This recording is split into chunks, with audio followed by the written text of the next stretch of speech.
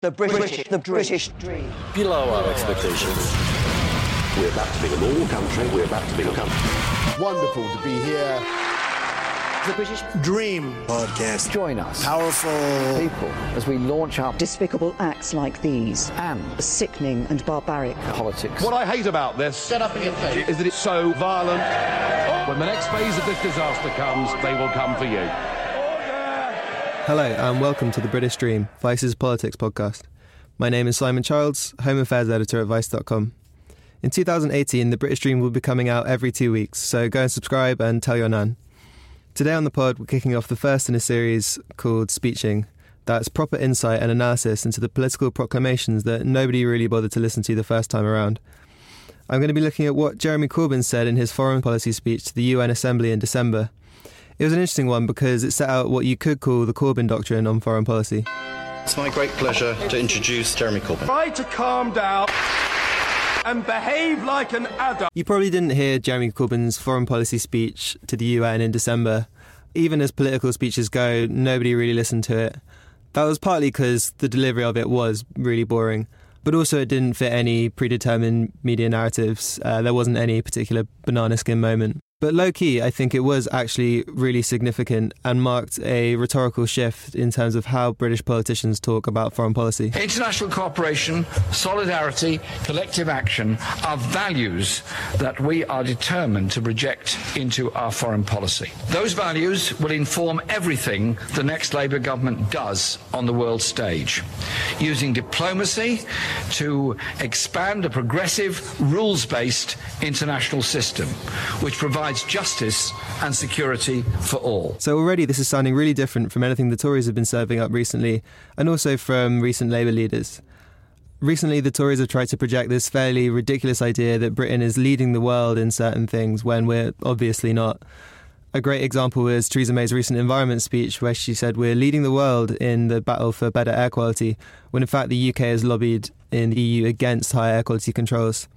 And similarly with Brexit in general, the whole idea is that we're going to be some kind of major player on the world stage again, which is presumably not going to happen. Instead, Corbyn's talking in terms of a more internationalist outlook, solidarity, putting Britain on a level playing field with everyone else in the world. The dominant global system is quite frankly broken. It is producing a world where a wealthy few control 90% of global resources, of growing insecurity and grotesque levels of inequality within and between nations, where more than $100 billion a year are estimated to be lost to developing countries from corporate tax avoidance. Nearly every politician is going to give some sort of Miss World-style spiel about ending world poverty. Jeremy Corbyn's demand for systematic change is a bit different to what Theresa May would be saying. He also goes further than saying we need to end poverty and says that we actually need to end inequality. He then goes on to outline measures like creating a legally binding treaty to regulate transnational big business with human rights law. So he's aligning himself with sort of international civil society, charities, NGOs and so on, rather than talking about the national interests and how Britain can be better like the Tories might do. Tomorrow is International Anti-Corruption Day. Corruption isn't something that just happens over there. Our government has played a central role in enabling the corruption that undermines democracy and violates human rights. It's a global issue that requires a global response. So here he's basically undermining the idea that there are loads of little banana republics and tin pot dictatorships around the world that would be rich if only it wasn't for the scourge of corruption. Corruption obviously is a problem, but it's one that can originate in, for instance, tax havens, which are often British overseas territories and crown dependencies.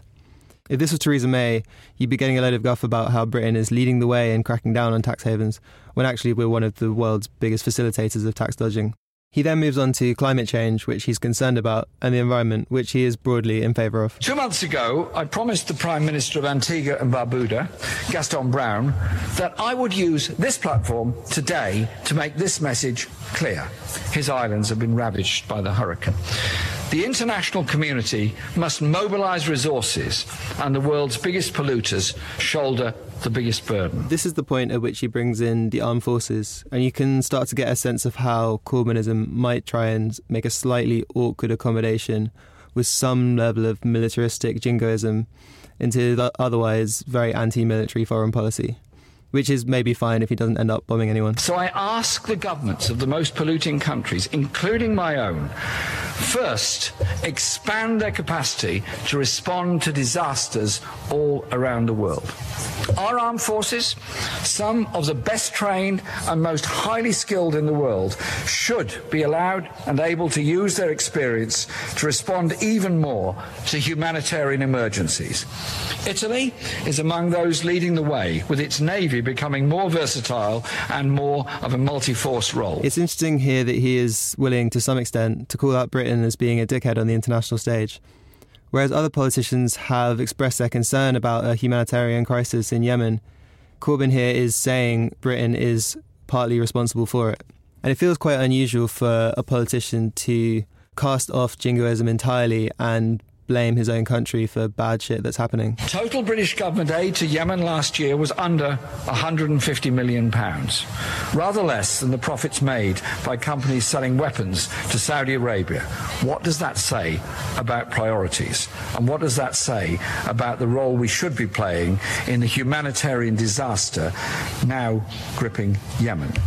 Cholera is a wholly preventable disease, and it's rife in Yemen. Okay, so far so good. But, and there's always a but, it's interesting to look back at this speech that was made at the beginning of December, and then to think about what the Labour Party said at the end of December when people started protesting against the theocratic regime in Iran.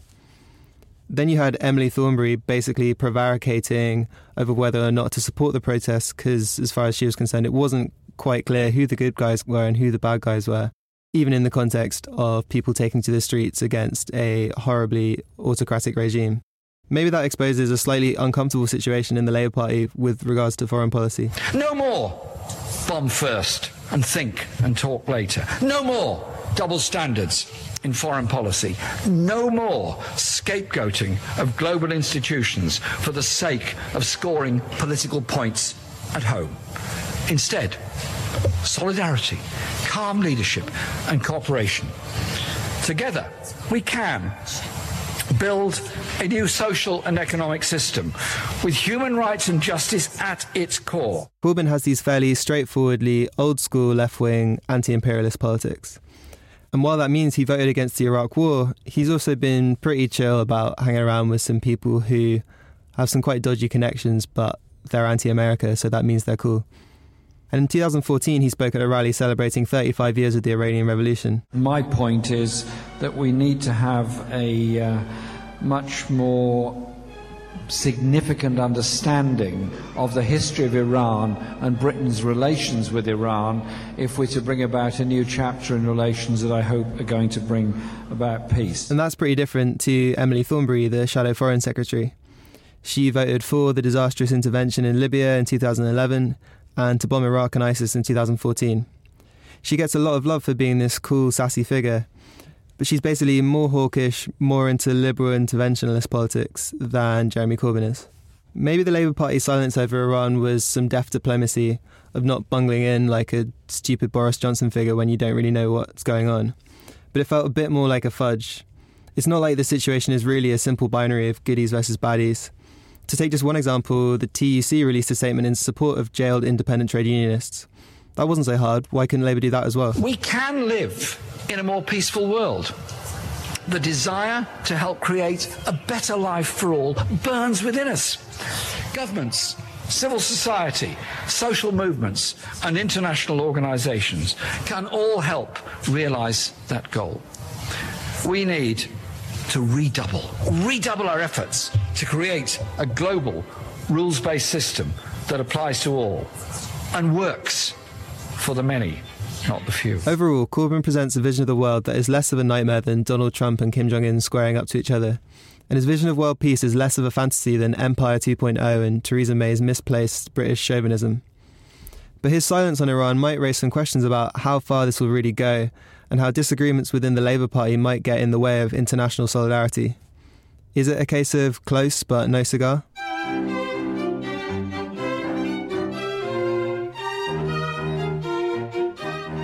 Alright, that's that one.